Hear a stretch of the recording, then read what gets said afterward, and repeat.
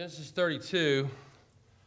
Genesis 32 and 33 are have to do with the theme of reconciliation, namely the reconciliation between Jacob and Esau. As I said last week, chapter 32 is the first part of that story. It's all one story. Chapter 33 is the second part of it. So far in chapter 32 that we started last week, we have observed a reminder in verse 1. That was the first thing, a reminder. Verse 1 and 2, chapter 32. Now as Jacob went on his way, the angels of God met him. Jacob said when he saw them, "This is God's camp." So he named the place Mahanaim. Lord is reminding, basically, to summarize this, he's reminding Jacob, hey, Lord, Jacob, I'm still with you. I'm going to continue to be with you. Never left you. You have nothing to worry about. As you journey home, he's returning home to Canaan from Laban's house up north. And you're going to guard, the God's angels are going to guard you on the way. By the way, we have notes in the back for tonight. So it's a reminder there. And then there's a priority in verses 3 to 23. And the priority is this. In Jacob's mind, as he's returning home back to Canaan, he's thinking about something heavily weighing on his mind. He's got some unfinished business to take care of. That business is, I've got to be reconciled to my brother first. 20 years before, that when he had left home, he had deceived his brother twice, and his brother bore a grudge against him. His brother threatened to kill him, as a matter of fact, 20 years before. Now, 20 years later, he knows, I've got to get this right with my brother. This is going to be a difficult task, but I've got to reconcile. So what does he do? He takes three actions. First of all, he comes up with a strategy in verses 3 to 8. And we talked about this last week. I'm not going to read it again. Let me summarize. His strategy is to send messengers to his brother way down south in a place called Seir. He's going to send messengers to him as a way of reaching out to him. Hey, I'm here. I want to meet you. I want to get with you. And he gets the only response the messengers come back with is this: Esau's coming with 400 men to meet you. Well, that's all he hears. Naturally, Jacob is terrified when he hears that response. He thinks the worst. He thinks, I better take some action. So he divides his family into two parts. You have one group here, one group here. And he figures if they attack one group, then maybe the other group can escape. That's the action he takes. But then he takes another action, a very important one. He cast himself upon the Lord. Look at verse 9. Verse 9, I'll read this. Jacob says, very important to this whole section, this prayer. Jacob says, "O God of my father Abraham, God of my father Isaac, O Lord, who said to me, return to your country and to your relatives, and I will prosper you. I am unworthy of all the loving kindness and of all the faithfulness which you have shown to your servant. For with my staff only I crossed this Jordan, and now I've become two companies. Deliver me, I pray, from the hand of my brother, from the hand of Esau. For I fear him." You can see this, the fear coming out of him, "that he will come and attack me and the mothers with the children. For you said, I will surely prosper you and make your descendants as the sand of the sea, which is too great to be numbered." That's an honest prayer, if I ever read one. A model prayer, and a prayer of desperation, but it's vitally necessary. He needs to commit his situation to the Lord. He does that, and that's always the way, by the way, to go in a crisis. If you're in a crisis, is to seek the Lord, cast yourself upon him. But that brings us to the third action tonight, and we'll start here. Tonight, he seeks to appease in verses 13 to 23. He's going to appease his brother. Verse 13 says, "So he spent the night there. Then he selected from what he had with him a present for his brother Esau, 200 female goats, 20 male goats, 200 ewes, 20 rams, 30 milking camels, their colts, 40 cows, 10 bulls, 20 female donkeys, and 10 male donkeys. He delivered them into the hand of his servants, every drove by itself, and he said to his servants, 'Pass on before me and put a space between droves.' He commanded the one in front, saying, 'When my brother Esau meets you and asks you, saying, to whom do you belong, and where are you going, and to whom do these animals in front of you belong? Then you shall say, these belong to your servant Jacob. It's a present sent to my lord Esau. Behold, he's also behind us.'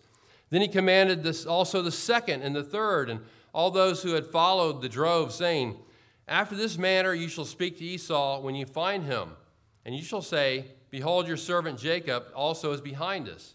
For he said, I will appease him.'" Key word there, "I will appease him with the present that goes before me. Then afterward I will see his face. Perhaps he will accept me." So the present passed on before him, while he himself spent the night at the camp. So in verse 13, he says he spent the night there. We're going to find out in verse 22, that's at a location called the River Jabbok. We'll talk about that later, about 20 miles north of the Dead Sea. Now he's going to make what I consider, not everybody considers this, I consider this to be a wise, practical decision at this point. He's going to prepare a present, literally a gift for his brother Esau. This present is designed to pacify, to appease his brother.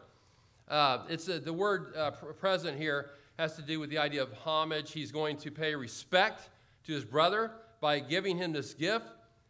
What he's doing is he's extending an olive branch. It's a peaceful gesture. I want to make peace with you, is what he's saying by having this gift ready. Now, some people think they see this as more of a bribe than an olive branch, but I doubt seriously after that prayer he just prayed, I really personally don't think he's trying to bribe his brother. I think he's just taking appropriate measures to try to reach out to him. I mean, think about what he did to his brother 20 years earlier. He cheated him in two major ways. I mean, what he did was brutal, honestly. I can't underestimate the pain that Jacob caused Esau what he did earlier to him by stealing his birthright, by stealing the blessing. Again, I'm aware of the fact that the Lord had ordained this for Jacob, but not the way it came about, and in the sense of what I mean by that for you hyper-Calvinists out there.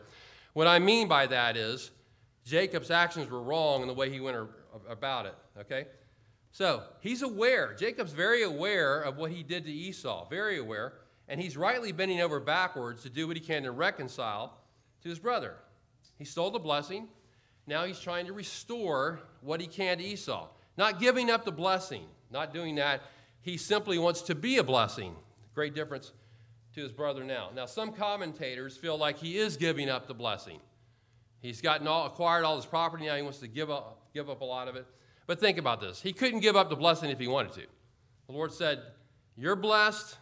That's the end of the story. He can't give it up. I think what Jacob's doing is similar to what a character in the New Testament did. And in Luke 19, you may have heard of a character named Zacchaeus.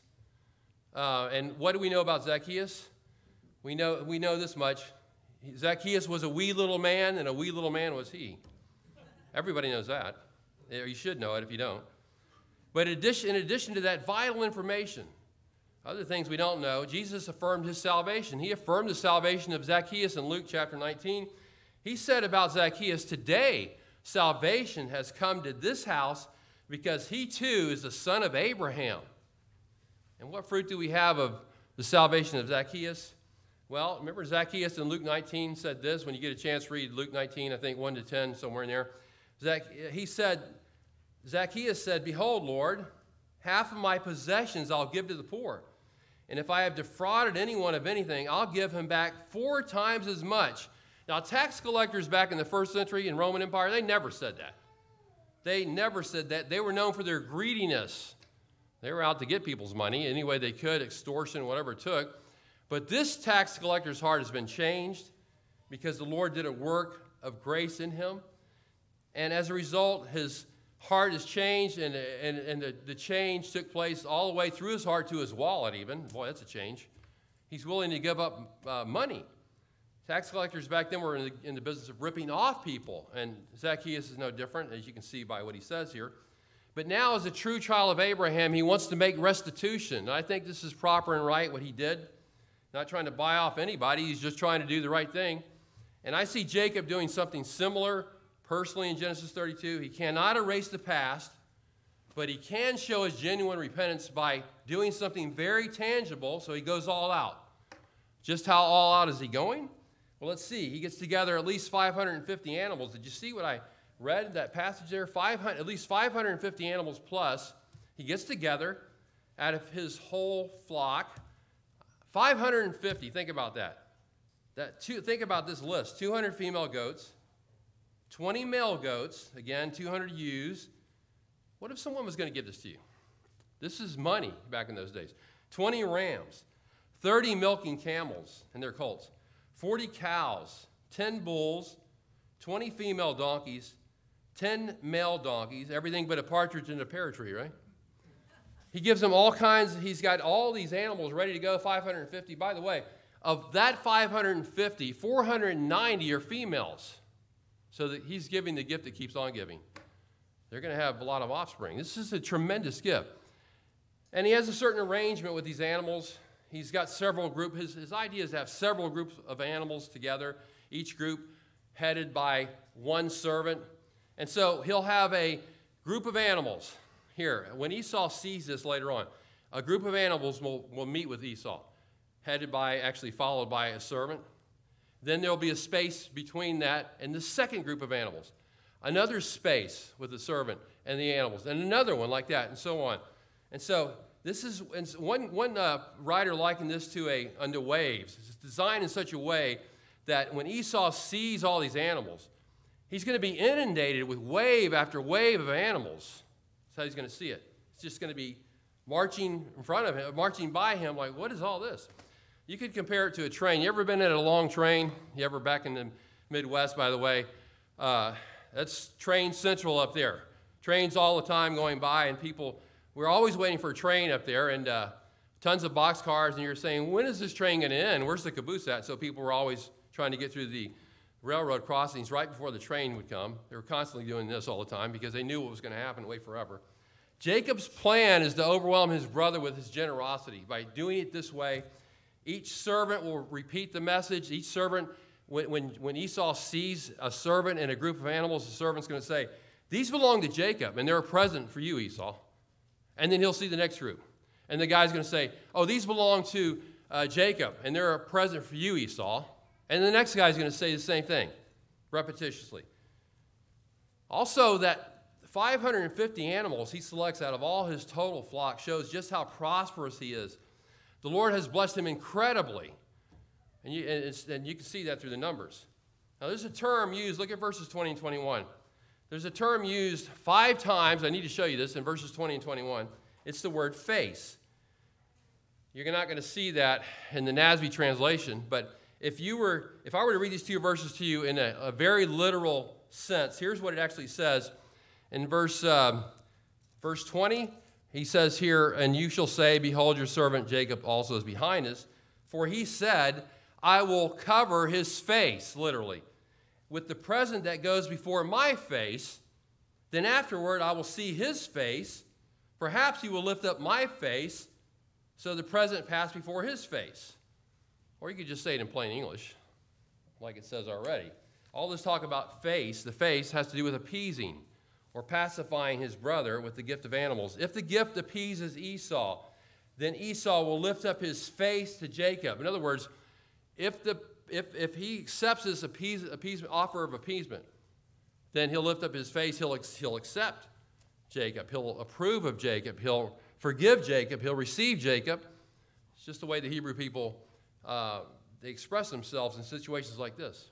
And the reason I bring up the word face is because it's used several times.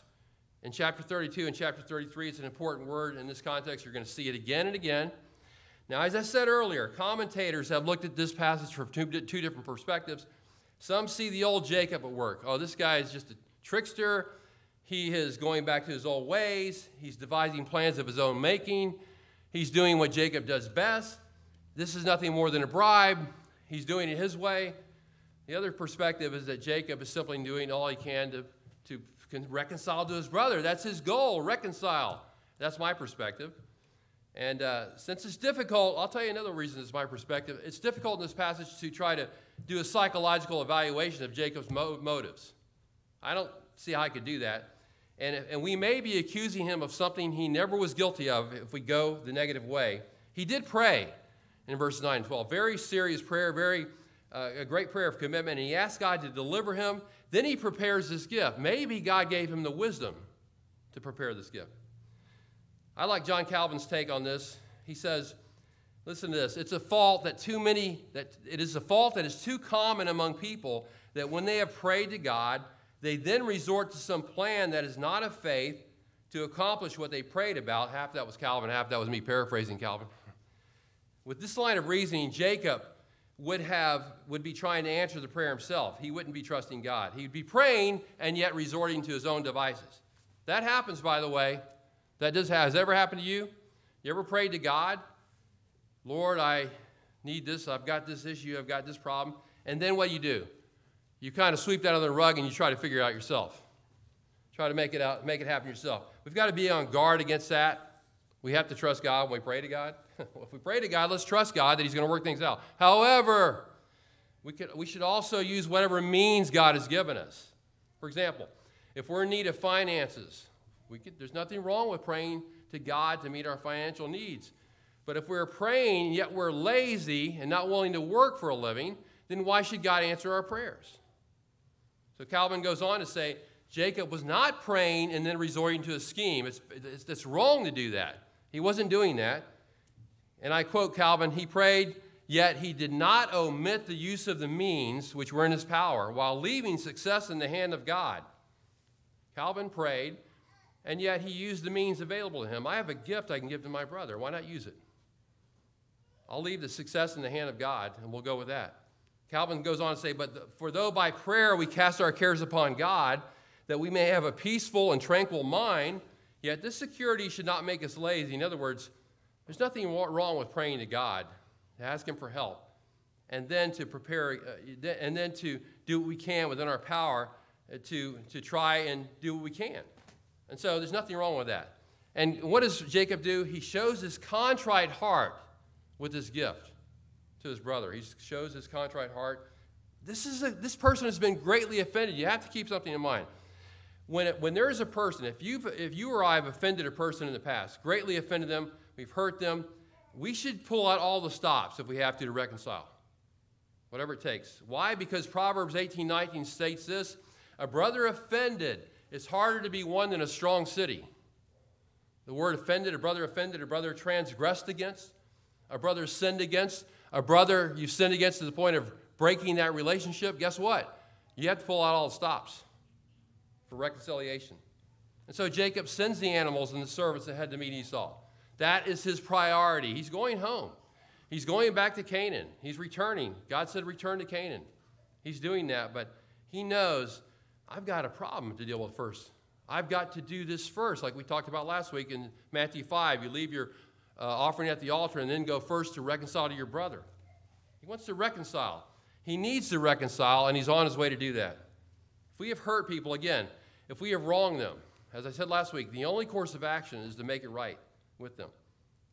And there's one last action Jacob takes. He crosses the river. Look at verse 22. Now he arose that same night, and he took his 2 wives and his 2 maids and his 11 children and crossed the ford of the Jabbok.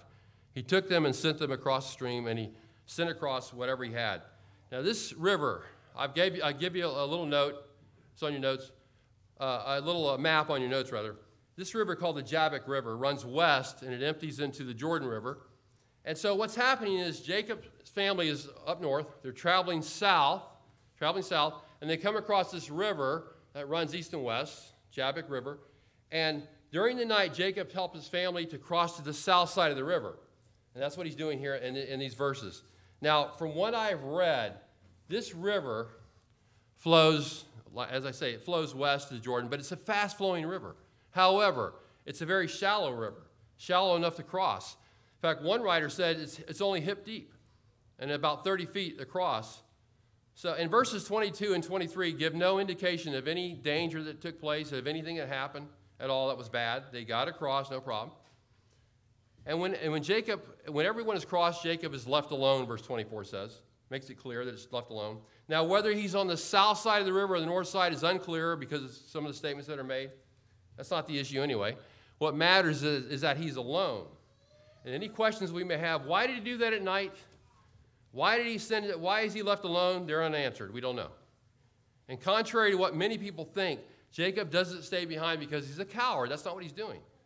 He does not send women and children ahead southward over the Jabbok, so he'll be ready to run and escape. It's not his plan. If Esau attacks the rest of his family, he's not going to escape, because if you read chapter 33, the first person who meets Esau is Jacob. He's going to be first in line, not last. And so all that has happened so far, if you run through the context, is in the last several verses, is in keeping with Jacob's priority to reconcile. This is his priority. Now, what happens next is totally unexpected. Thirdly, we have not only the reminder and a priority, we have a struggle. a struggle in verses 24 to 32. What kind of a struggle? Well, first of all, a physical struggle. Look at verse 24. Then Jacob was left alone, and a man wrestled with him until daybreak. When he saw that he had not prevailed against him, he touched the socket of his thigh. So the socket of Jacob's thigh was dislocated while he wrestled with him. Now, in verse 8, Jacob was afraid that Esau might attack him. And he will be attacked, but not by Esau. He is attacked by an unidentified man, verse 24 says. Now, don't jump ahead of the story. That's all we know in verse 24. It says a man wrestled with him. This is an unprovoked attack. Comes out of nowhere and begins wrestling. Jacob didn't start it, the man did, whoever this man is. And if you think this was not a real live wrestling match, think again. First of all, the word wrestle is used in verses 24 and 25.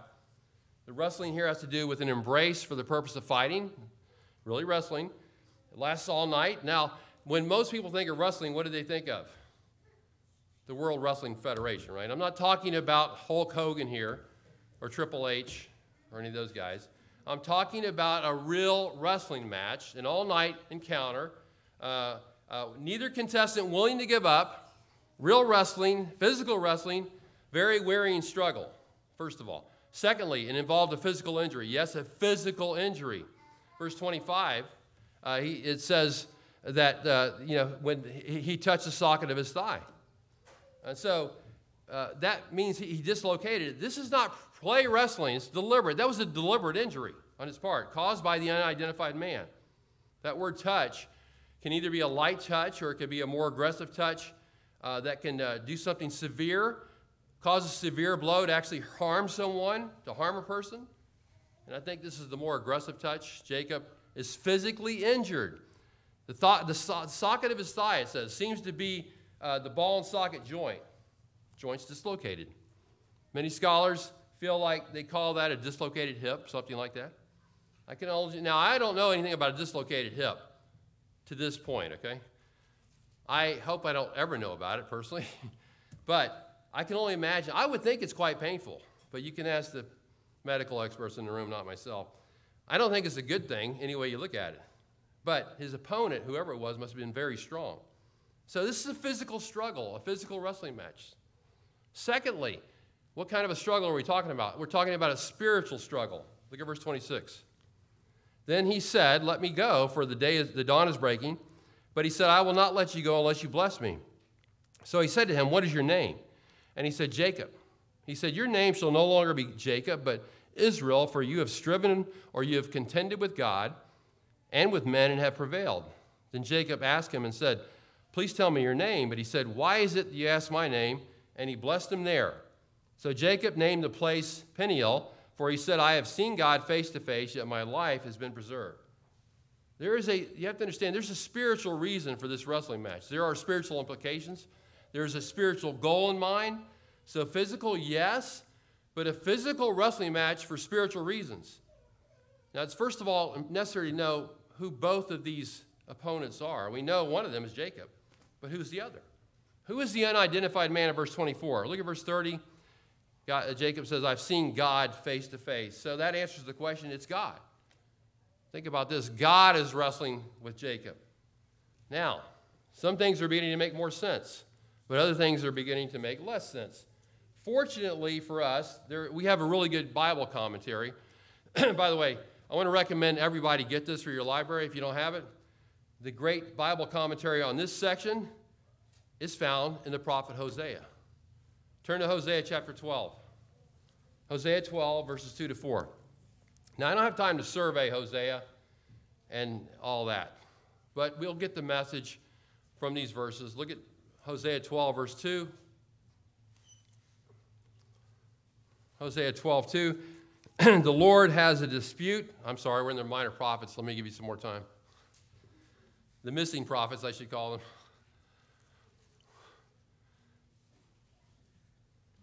All right, we'll give you 10 more minutes, and then I'm going to start quoting this, okay? Hosea 12, verse 2. The Lord also has a dispute with Judah. He will punish Jacob, which is a name often referred to, that Israel was referred to by the nation that is. He has a dispute with Jacob. He's going to punish Jacob according to his ways. He'll repay him according to his deeds. Verse 3, in the womb, he took his brother by the heel. Does that you recall that? Verse 3, and in his maturity, he contended with God. Yes, he wrestled with the angel and prevailed. He wept and sought his favor. So, we have this commentary here. Now, Hosea is speaking of Jacob, and he's going back to two events in the past. First of all, at his birth, and then secondly, the wrestling match. In the womb, he took his brother by the heel. Remember when he grabbed Esau by the heel in the womb back in Genesis 25? And in his maturity, he contended with God. The time of his maturity is Genesis 32. He's a man now, versus the previous thought of him being a newborn. And he's still contending. By the way, Jacob's always contending with somebody. He's contending with God now this time. But what I want you to see is what verse 4 says. Look at verse 4. He wrestled with the angel and prevailed with the angel. So we have three clues now at this point. If we look at these clues together, maybe we can find out exactly who Jacob is wrestling against. He's wrestling in verse 24 with a man. Secondly, he's wrestling with God, it says. Thirdly, he's wrestling with what's called an angel here. I can only conclude from this that he's wrestling with the angel of the Lord. The angel of the Lord, the same one you see in Genesis 16, the same one you see in Genesis 18. The angel of the Lord appeared in human form on the earth in the Old Testament, and he's identified as God. Jacob is wrestling with the angel of the Lord. So now we're able to piece some things together. We're able to learn some things about what the Lord is doing here. Number one, back to Genesis 32. Number one, it was the Lord that initiated the wrestling match. He initiated it. God is taking the lead. God wanted Jacob to wrestle him. Imagine that. God wanted Jacob to wrestle him. He drew him into the match. He starts it. And he wanted an encounter with Jacob because he knew that Jacob needed an encounter with him. He knew that. By the way, the Lord's always the one to do this, always the one to initiate. Any true spiritual work that happens, God initiates. The Lord is always the one to do that. I didn't initiate my salvation. I didn't come looking for him. He came looking for me. As 1 John 4:19 states, we love him, or we love him. Why? Because why? He first loved us. He initiates all spiritual encounters. Now, I would not expect a man to appear out of the dark at nighttime to wrestle me. I hope you don't expect that. Now, if that happens to you, I would run as fast as possible. But God certainly has his ways of getting our attention, and he did here. Secondly, we learned that God injured Jacob. Think about that. God injured Jacob. The Lord did. Dislocated his hip on purpose. Does it on purpose. That doesn't sound very nice, does it? Why would the Lord do that? Why would he do that? I think in order to weaken Jacob. In order to weaken him. Look at verse 25. When God didn't prevail against Jacob, when he saw he was not prevailing against Jacob, he thus then dislocates his thigh. When he saw he wasn't winning, we'll say, he dislocates his thigh. Now, let me ask this question. Is it really possible to prevail over God? Is it really possible to achieve victory over God? Did Jacob really win the wrestling match? Well, obviously no man can match God's strength or overpower him. The angel of the Lord saw his perseverance, and he accommodated himself to him. That's what happened. Kind of like a father wrestling with his children. You've ever done that, and you pretended you were on equal basis in some ways with them? Jacob persevered because God allowed him to. He wanted Jacob to wrestle him. He wanted Jacob to persevere in his pursuit of God. He wanted that to happen. Now, I don't know at what point Jacob recognized the unidentified man as the Lord, but when he did, once he did, he sought his blessing. He clung to him tightly. He says, I'm not going to let you go until you bless me. And the way he prevailed was through perseverance. So what do we learn? The Lord wants us to tenaciously cling to him. He wants us to abide in him, to hold fast to him. And if we are clinging to him, it's not because we can overcome him. It's because he overcame us. He overcame us, our self-will. Remember, it's God who arranged this wrestling match.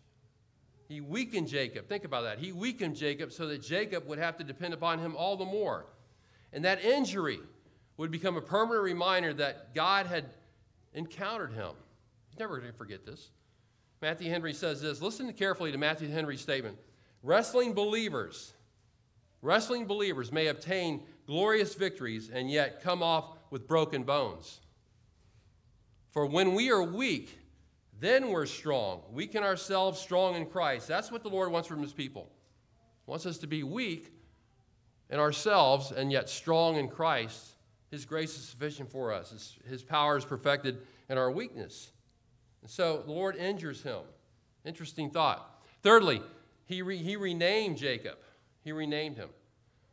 Jacob insisted on being blessed. He held on to the blessing. He wouldn't take no for an answer. And God does bless him, yes. But how did he bless him? Well, the context has to do with the new name given him. Look at the end of verse 26. I will not let you go unless you bless me. Immediately following that statement, there's the question in verse 27. What is your name? We're talking about a name now. He said, I want to be blessed. What's your name? My name is Jacob. Why does the angel of God ask his name? Doesn't he know what it is? He does, but he wants Jacob to reflect on his name and what it means. What does it mean? It means heel grabber. The one who grabbed the heel, Esau's heel in the womb, it means deceiver, supplanter. He's the one who deceived his father and brother. Remember what Esau said about him in Genesis 27? He said, isn't he rightly named Jacob? His name is Jacob. He deceived me twice.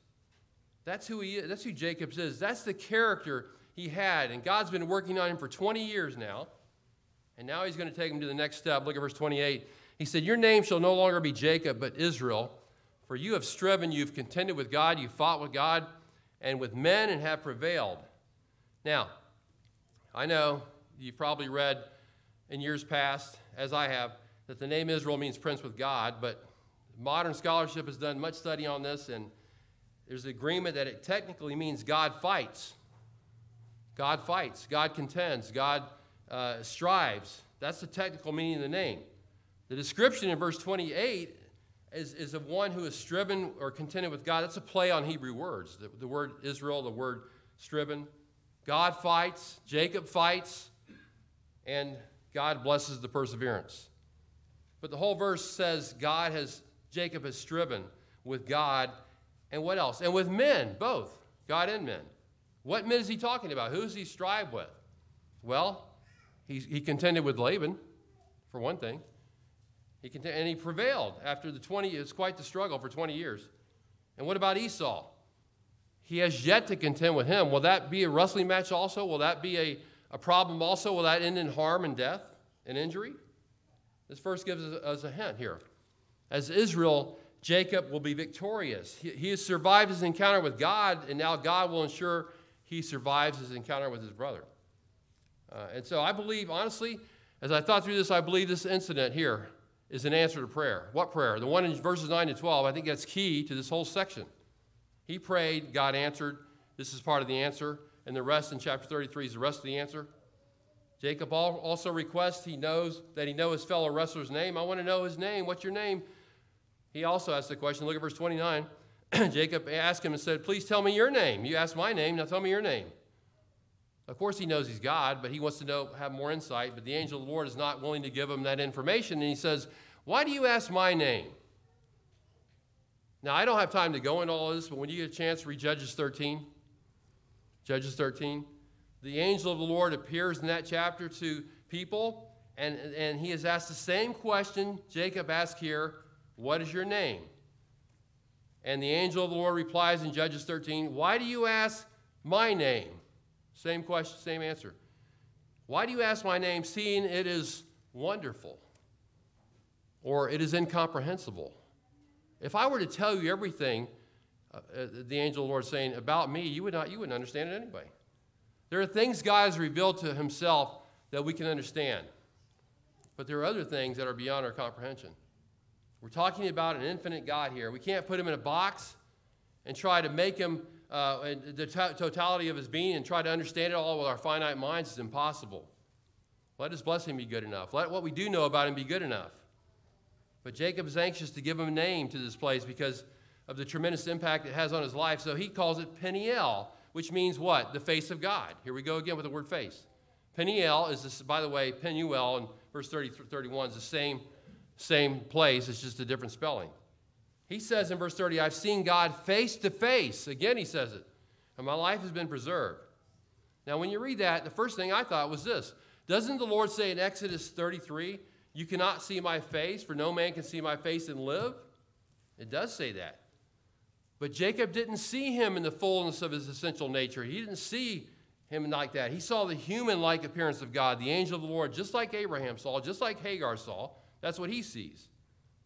So he's not, had he seen God in the fullness of his glory, he would have died. Jacob's not only given a new name, though, he's given a new stride. I like verses 31 and 32. Now the sun rose upon him just as he crossed over Penuel, and he was limping on his thigh. Therefore, to this day, the sons of Israel do not eat the sinew of the hip, which is on the socket of the thigh, because he touched the socket of Jacob's thigh and the sinew of the hip. He's got a new stride, and it's not a great one. It's the mark God left on him. God didn't give him eagle's wings to fly away to glory. He gave him a limp. He gave him a limp. And so Jacob's has another struggle. And so every step, think about this, every step that Jacob takes from now on is going to be a reminder of that encounter with God. And of that encounter that God wanted him to be a changed man, one who's entirely dependent upon God. God hurt him, so he would be the man God wants him to be. The people, at verse 32, the people of Israel even memorialize this occasion by a dietary restriction. They don't eat the tendon muscle. They did that to honor the Lord, at least at the time of Moses they did it. So Jacob has met God face to face. So now he's prepared to meet his brother Esau face to face. Outside of that, he would not be prepared. The struggle, listen to this, the struggle was worth the blessing. Struggle was worth the blessing. So there's a reminder, there's a priority, there's a struggle, and lastly, there's a reconciliation in chapter 33. A reconciliation. Look at verse 1. Jacob lifted up his eyes, and he looked, and behold, Esau was coming, 400 men with him. Here's the moment of truth. So he divided the children among Leah and Rachel and the two maids. He put the maids and their children in front, and Leah and her children next, and Rachel and Joseph last. But he himself passed on ahead of them and bowed down to the ground 7 times until he came near to his brother. Then Esau ran to meet him and embraced him and fell on his neck and kissed him and wept. They wept. He lifted his eyes and saw the women and the children and said, "Who are these with you?" So he said, "The children whom God has graciously given your servant." Then the maids came near and with their children, and they bowed down. Leah likewise came near with her children, and they bowed down. Afterward, Joseph came near, and Rachel, and they bowed down. And he said, "What do you mean by all this company which I have met?" And he said, "To find favor in the sight of my Lord." But Esau said, "I have plenty, my brother. Let what you have be your own." Jacob said, "No, please, if now I have found favor in your sight, then take my present from my hand. For I see your face as one sees the face of God, and you have received me favorably.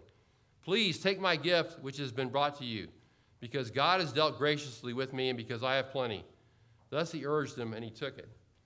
In the distance, Jacob, after his wrestling match, looks up in the distance, and he sees Esau coming.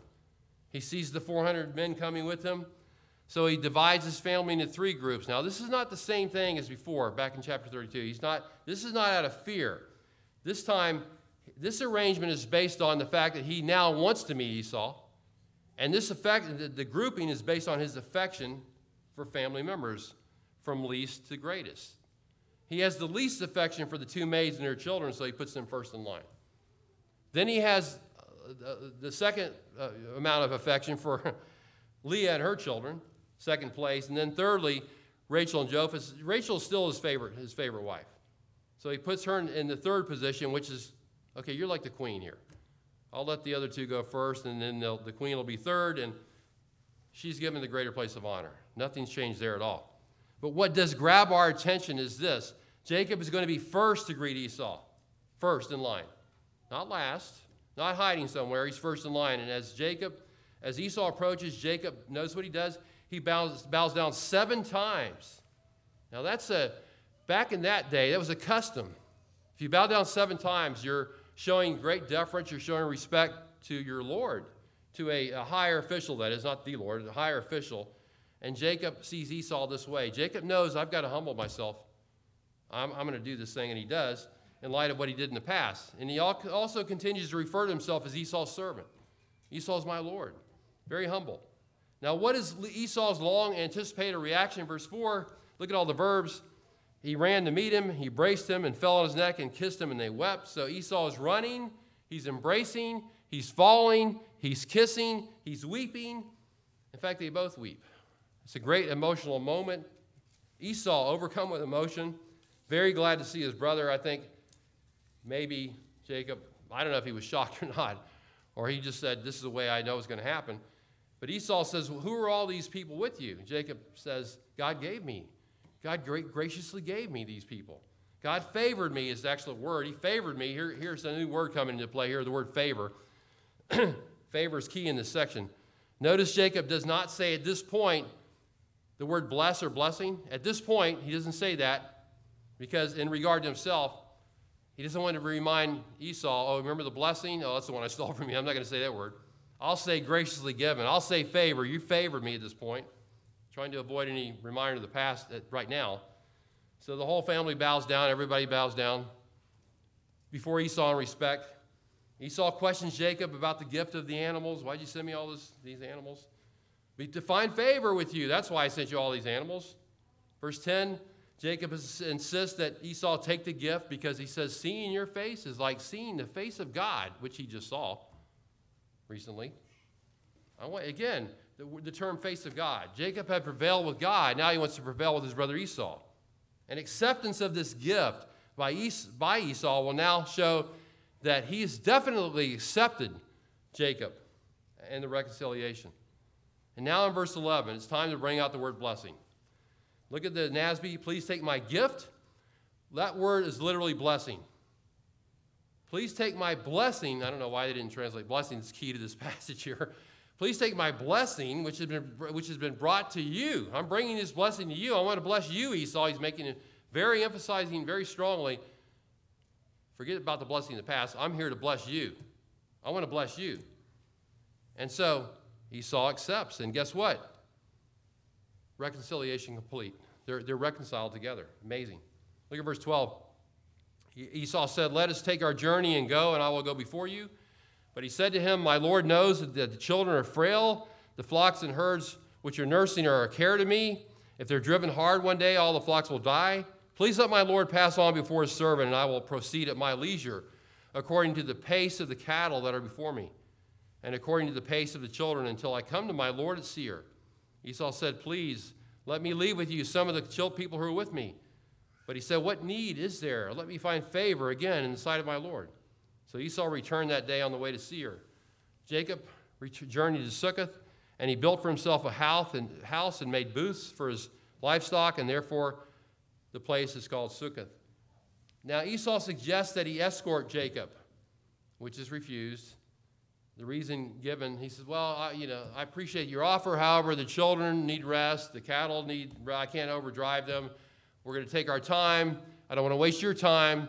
So don't worry about it. And Esau persists and offers us help a second time. And Jacob says, we're good. Thanks for the offer anyway. Jacob does say this, I'll come down to Seir. Now, he never makes it down there. He doesn't go down to Seir where Esau lives. Was he lying?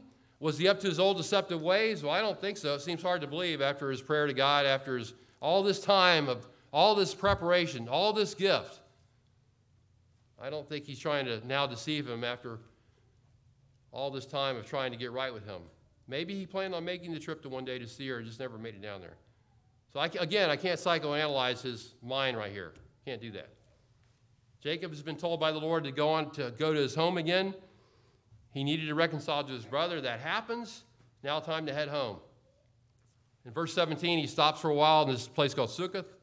I don't know why. It doesn't say. Maybe he needed to nurse animals for a while. Maybe they were tired from the journey. Maybe he needed to stay there for a while. And the children were tired and so on. They eventually do leave. Look at verse 18. Now Jacob came safely to the city of Shechem, which is in the land of Canaan. When he came from Paddan Aram and camped before the city, he bought the piece of land where he had pitched his tent from the hand of the sons of Hamor, Shechem's father, for 100 pieces of money. Then he erected there an altar and called it El Elohe Israel. So he moves to Shechem, which we'll talk about next week more, or a couple weeks from now probably. He built an altar, El Elohe Israel, which means God, the God of Israel. Now, think back in Genesis 28. Jacob, at the vision, at the dream of the ladder with the angels, he had made a vow to God, if God will be with me and I return to my father's house in peace, remember that? Then the Lord will be my God. And now he says he's returned to peace, and he says, in effect, the Lord is my God. All of it worked out. He's the God of Israel. And so the Lord worked it all out. He brought about the reconciliation, but he also did a work in Jacob's heart. Now here's the thing. Every one of us is like Jacob in this sense. Every one of us is hampered by our self-will. The Lord has to break us before he can really use us. He has got to break us first. We've got all kinds of self-will, all kinds of pride, all kinds of things in our life, and God has to break us first. He has to bring us to the place of total dependence upon him. And he's got to bring us to the place where we deeply understand our need of him. We deeply understand we need him desperately. So my encouragement tonight to you is to persevere in your pursuit of God. Persevere in your pursuit of God. The Lord blesses his people, and here's why, so that they might be a blessing to others. Let's pray. Father, we're thankful tonight for your word again. We pray you'll help us this coming week, Father, to be a blessing to others. Help us to pursue you, Lord. Our walk with you is often shabby and not serious, and we're so controlled by self-will. We confess that as sin tonight. We pray we'll be surrendered to you, Lord, that you'll take us and use us for your honor and glory and for your purposes. We pray this in Christ's name. Amen.